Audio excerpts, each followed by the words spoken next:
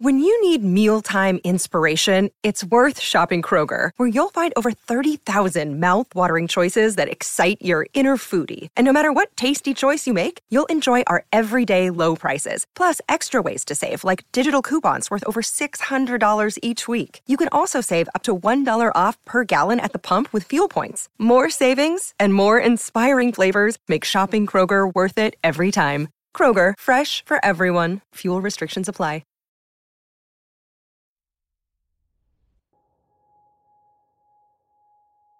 Just a few miles north of the town of Point Pleasant, West Virginia, there's a 3,600-acre patch of land called the McClintock Wildlife Management Area.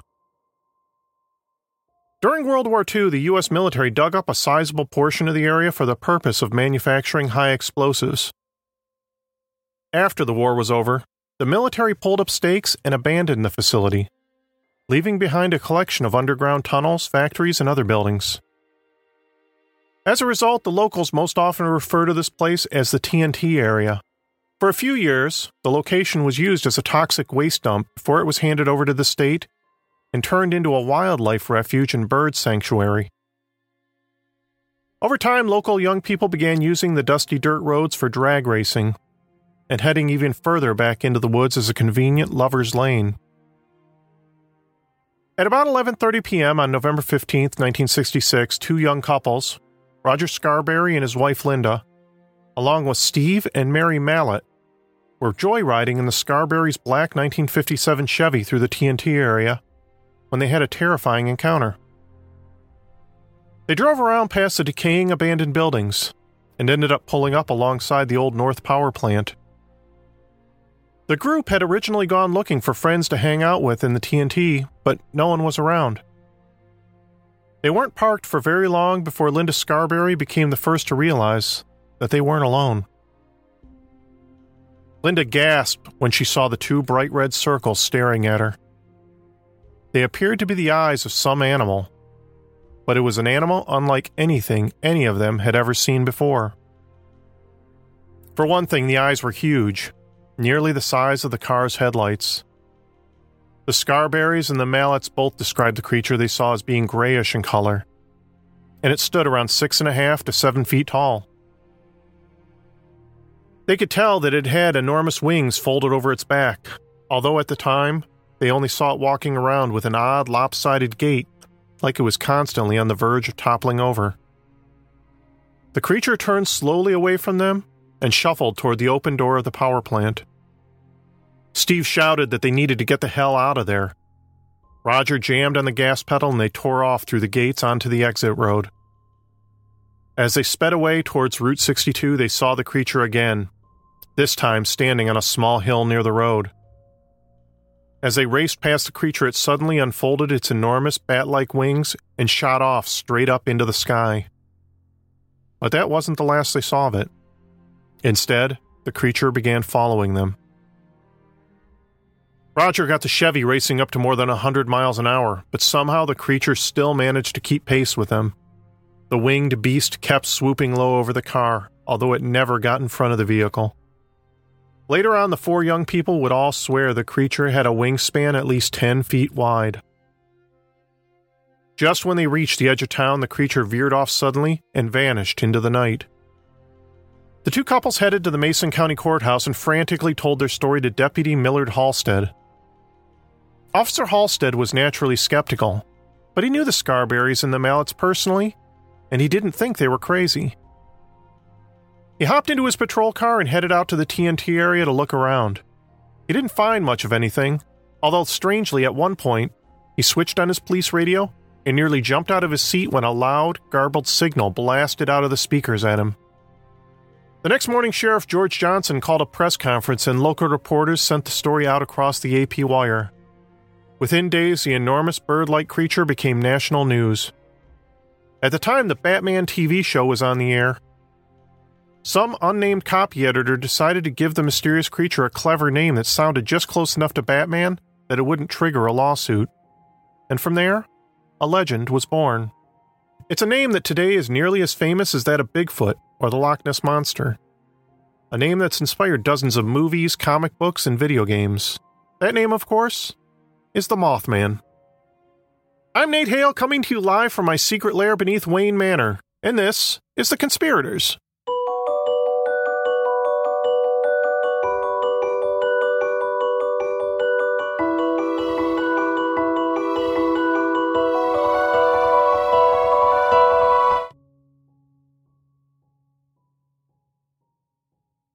Even today, the town of Point Pleasant, West Virginia isn't very big.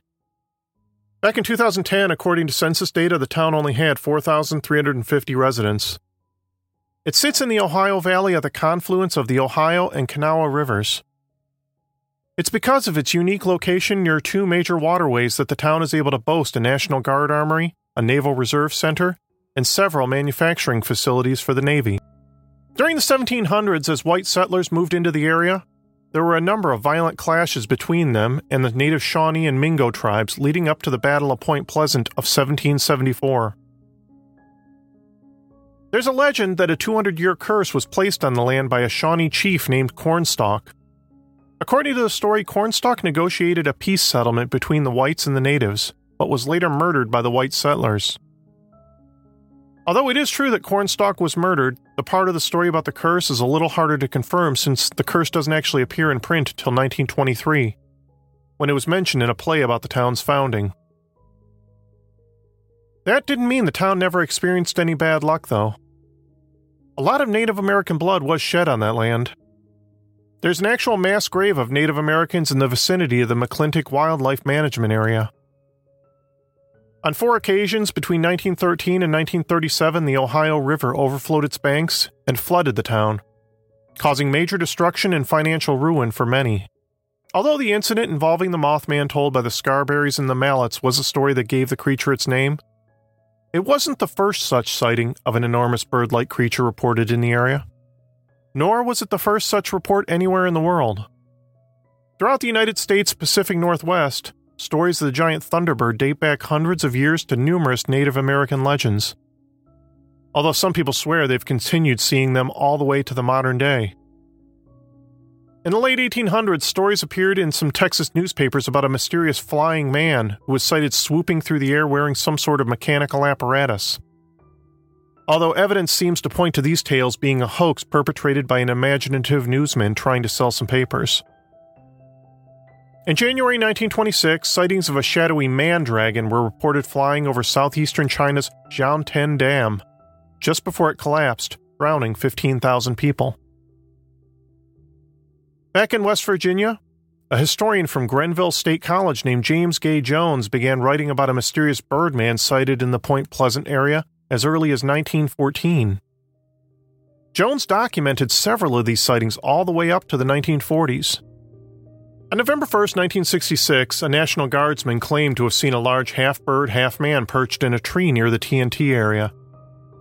10 days later, another sighting occurred about 85 miles away from Point Pleasant in Clendenin, West Virginia, where a group of 5 gravediggers swore they witnessed a winged man soaring above them. On November 15th, the same night the Scarberries and the Mallets reported their encounter with the Mothman, another bizarre incident was reported 90 miles away by Merle Partridge, a building contractor from the town of Salem. He claimed to have been home watching television at about 10:30 p.m. when the screen lit up with a strange pattern that grew brighter and brighter until the picture tube blew out. At the same time, he began to hear an odd whining noise from outside that increased to an ear-splitting pitch, then abruptly ceased. Newell's dog Bandit began to howl out on the front porch, so Newell went out to investigate. When he went outside, Newell flicked his flashlight on and saw Bandit standing facing the pump house about 150 yards away from the house. Something was driving the dog crazy. Newell looked over at the field where the pump house stood and saw 2 red circles dancing around. Newell didn't think the red circles looked like eyes to him. The way they swooped around in circles, Newell thought they might be attached to the blades of a helicopter, only there wasn't any noise. Bandit was a trained hunting dog and he shot off in the direction of the red circles. Newell called after his dog, but Bandit didn't return, not then, and not ever. Newell never saw his dog or the red circles again. One curious detail Linda Scarberry mentioned as she and the others raced away from the TNT power plant was that she noticed the carcass of a dead dog nearby. But when Deputy Halstead went out to the power plant to investigate that night, he said he didn't find a dog's body anywhere. The timeline of bizarre events surrounding that particular corner of West Virginia tend to jump all over. History is often like that, without neat lines to connect one event to the next. What I can say is that reports of high strangeness were coming in from all over in the days before the Scarberry sighting, and would keep coming for the next 13 months. And not just of unusual winged creatures either, but of all sorts of paranormal phenomena. Back then, many people throughout the state began reporting seeing UFOs. Many of those stories range from seeing strange lights in the sky, all the way up to those who claim to have gotten up close and personal with the aliens themselves.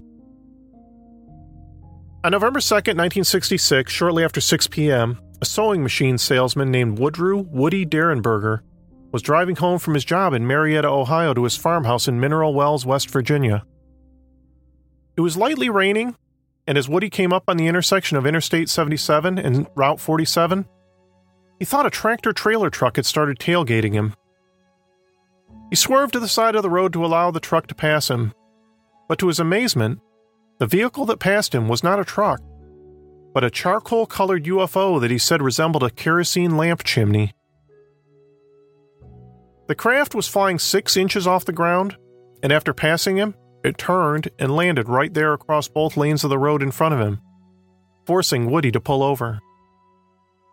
The door to the craft opened, and out stepped what Woody described as a fairly ordinary-looking man with slicked-back, black hair.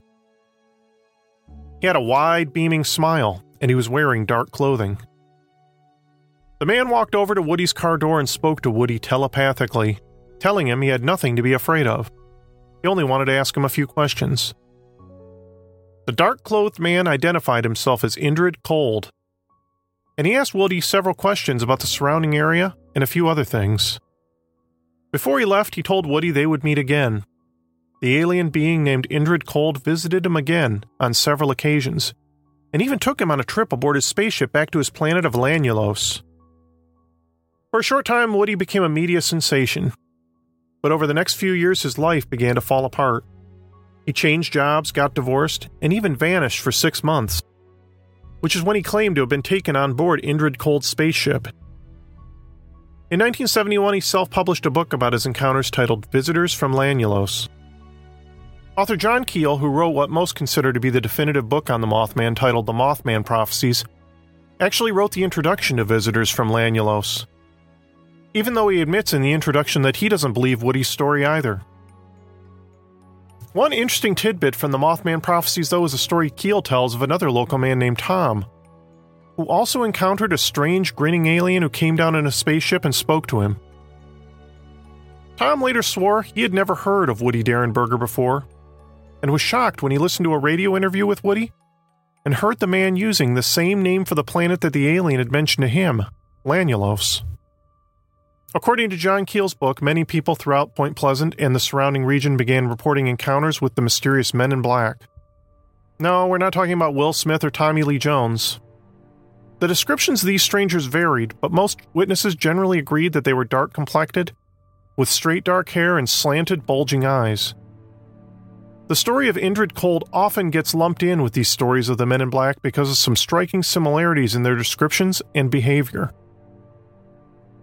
If you look up Indrid Cold, you will sometimes find him referred to as the Grinning Man because of the wide, unnerving grin he was sometimes reported to have. Some of the witnesses to the mysterious strangers in town that they encountered also often grinned in the same manner. Some people claimed that these men in black showed up at their homes at odd hours of the night. They drove older model, dark-colored sedans that appeared in pristine condition despite their age.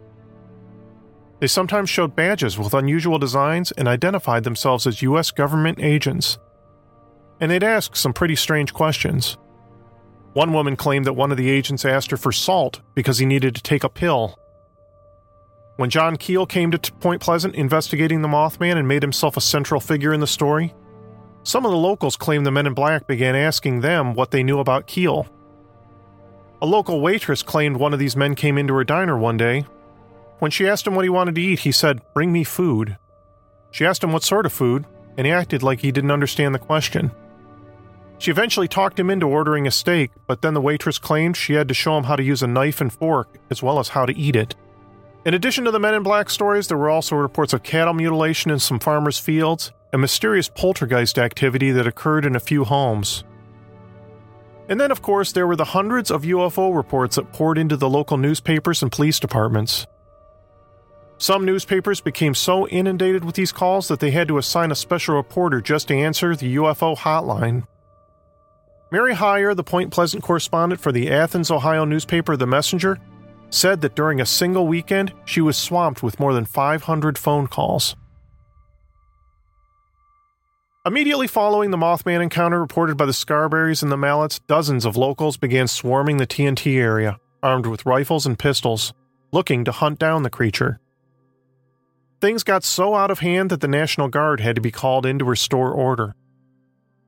Although none of the hunters ever managed to bag themselves a Mothman, they did report plenty of strange lights in the sky over the TNT area throughout the next several evenings.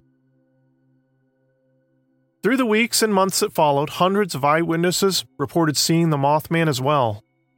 Most of the sightings seemed to center around the North Power Plant in the TNT area. A local man named Bob Bosworth said that he and a friend were out riding their motorcycles through the TNT area on a bright moonlit night when they spotted two red lights on top of the power plant. They pulled up to the plant and went inside to get a closer look. They headed upstairs and saw a large creature, bigger than a normal man, lumbering toward them. He described the creature as being shaped like a bird. It had a wide head that rested directly on its shoulders, and the body shape bulged outwards like a bird with its wings folded in at its sides. The creature didn't seem particularly threatening, and eventually it just waddled off, then flew away. Many of the descriptions of the Mothman often sound similar to this one. In fact, one of the primary explanations many skeptics give to what people were actually seeing was that it was just a misidentified bird. This doesn't seem completely out of the question either, considering the TNT area is a bird sanctuary after all. One university professor theorized back in 1966 that the Mothman was just a sandhill crane.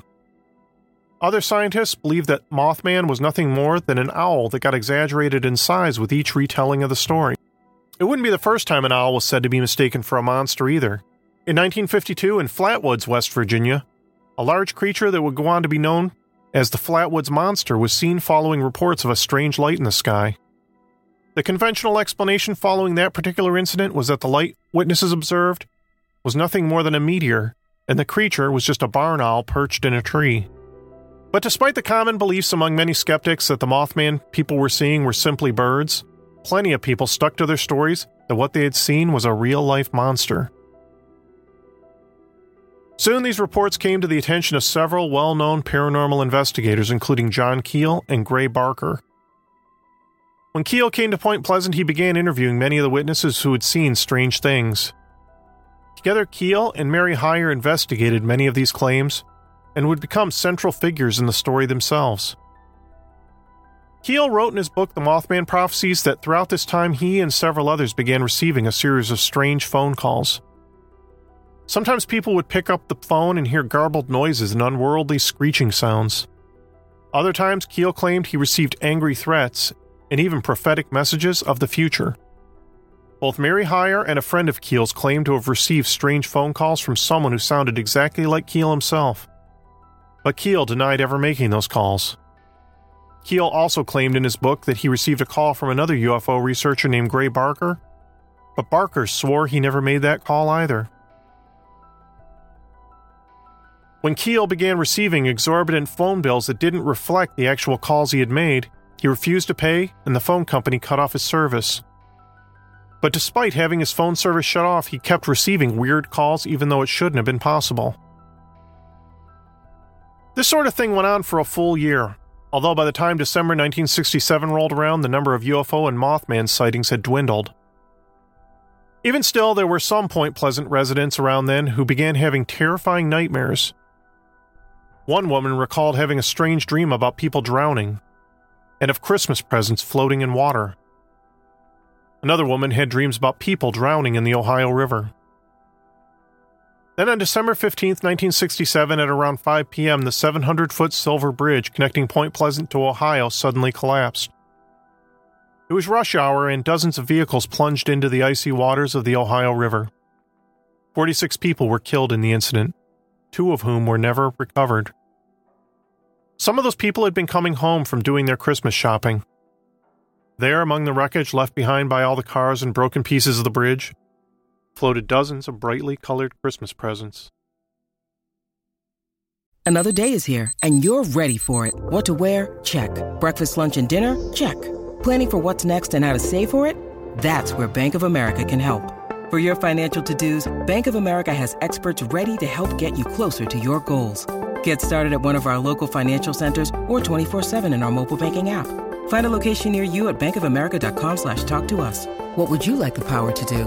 Mobile banking requires downloading the app and is only available for select devices. Message and data rates may apply. Bank of America N.A., member FDIC. Immediately following the bridge collapse, for the most part, the reports of Mothman and UFOs ceased. Nobody from town wanted to talk about such nonsense anymore in the wake of the tragedy. But even still, that wasn't entirely the end of the stories about strange activities in Point Pleasant. Sometime later, another wrinkle was added to the Mothman story when some witnesses came forward claiming that just a few days before the Silver Bridge collapsed, they'd seen a couple of dark figures climbing up the side of the bridge. Then about a month after the bridge collapse, Mary Heyer was working late in her office in the county courthouse when a strange-looking man walked in the door. He was extremely short, and he had unusual-looking eyes that were covered with thick glasses. He had long black hair and he spoke in a low, halting voice. Mary thought he had some sort of speech impediment, and something about the man gave her the creeps. He asked her a number of questions about people who had seen strange lights in the sky. He kept inching closer and closer to Mary, until she finally called the newspaper's manager into the office with her. At one point, the strange man noticed a pen on her desk, and he picked it up and began looking at it with amazement. Mary told him he could take it if he wanted. This appeared to delight the man, who ran out of the office with it. Weeks later, Mary was startled to see the same man out on the street watching her. When she caught his eye, he hopped into a large black sedan and sped off. From there, the stories of high strangeness occurring in that part of West Virginia mostly faded away. In 1975, John Keel published his book, The Mothman Prophecies, which brought a minor resurgence in interest in the story. In 2002, a film version starring Richard Gere became a box office hit and helped turn Point Pleasant into a bona fide tourist destination. The town erected a 12-foot metallic statue of the Mothman, and every year they hold their annual Mothman Festival. In 2005, the Mothman Museum and Research Center opened its doors to the public. So what was, or should I say is, the Mothman? There are, of course, plenty of theories. Keep in mind, although many of the UFO reports were documented in local newspapers, a lot of the weirdest stories about the events surrounding Point Pleasant come directly from John Keel's book.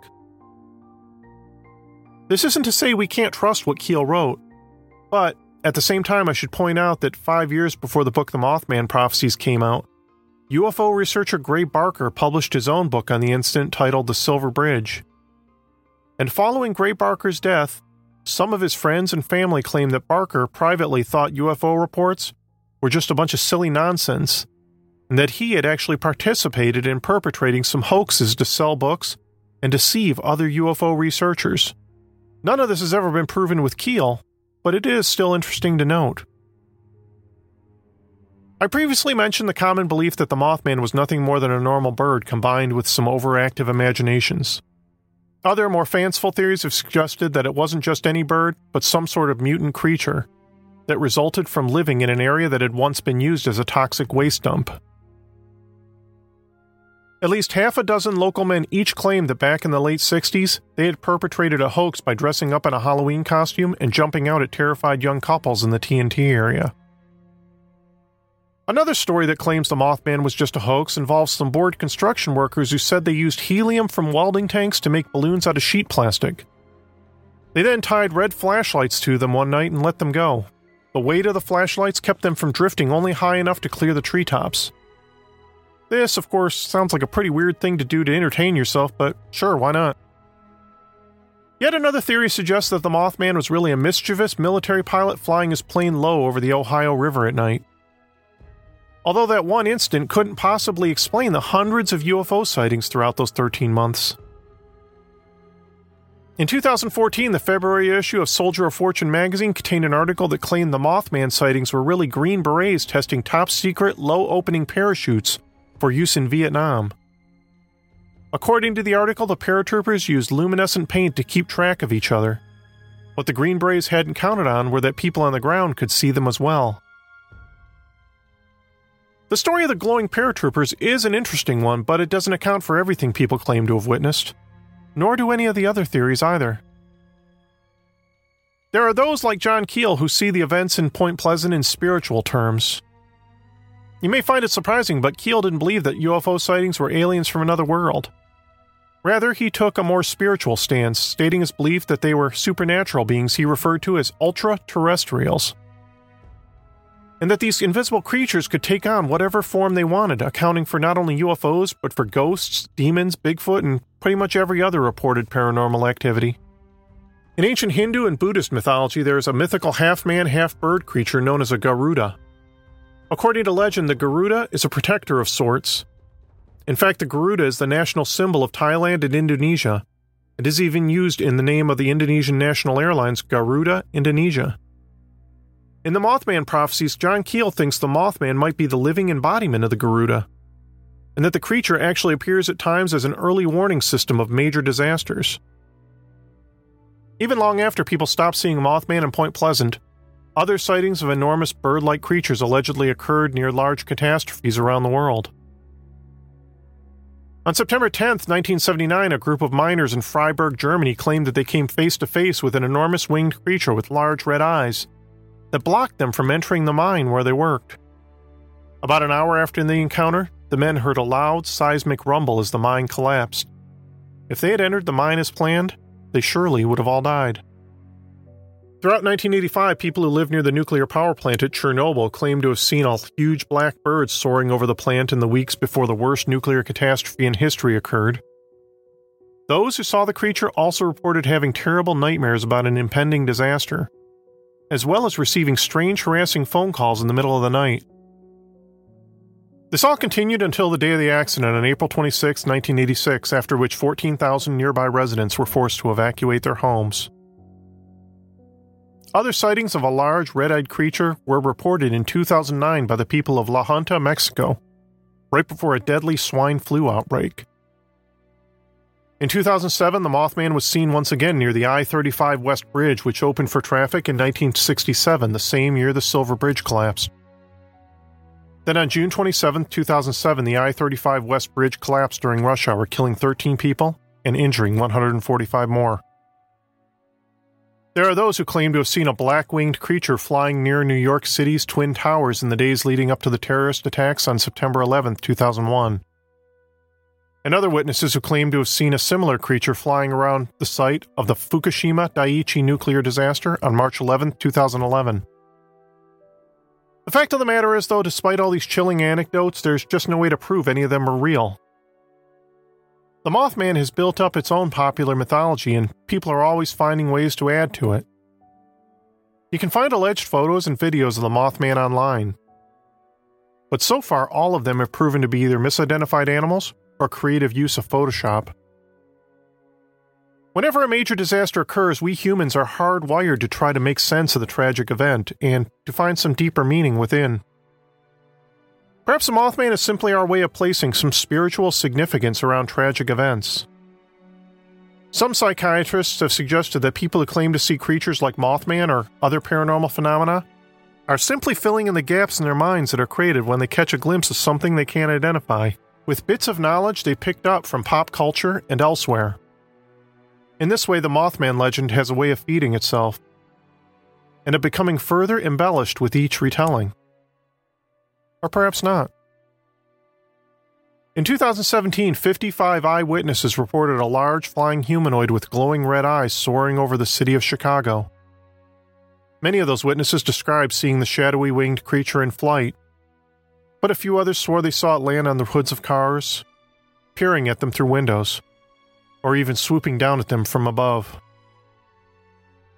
Numerous local media articles have been written about the strange sightings, and even a couple of rap songs. But if we are to believe that the Mothman is a harbinger of terrible events, at least up until today, no major disaster has occurred in the city of Chicago. The Conspirators is written and produced by me, Nate Hale, an entirely fictional identity. Thanks so much for listening. I have a couple new Patreon supporters to thank. Thank you so much to Alexandra and Logan. I wanted to remind you that if you're interested in helping support the show, if you subscribe to my Patreon account, you can get access to all sorts of bonuses like stickers, magnets, t-shirts, and our exclusive mini episodes. Something else you can do to help support the show is subscribe, rate, and review us on Apple Podcasts. If you're not on Apple, you can also find us on Stitcher, Google Play, and many of your favorite podcast apps, as well as our very own website, theconspiratorspodcast.com. Thanks again, and I hope you'll join us again next time.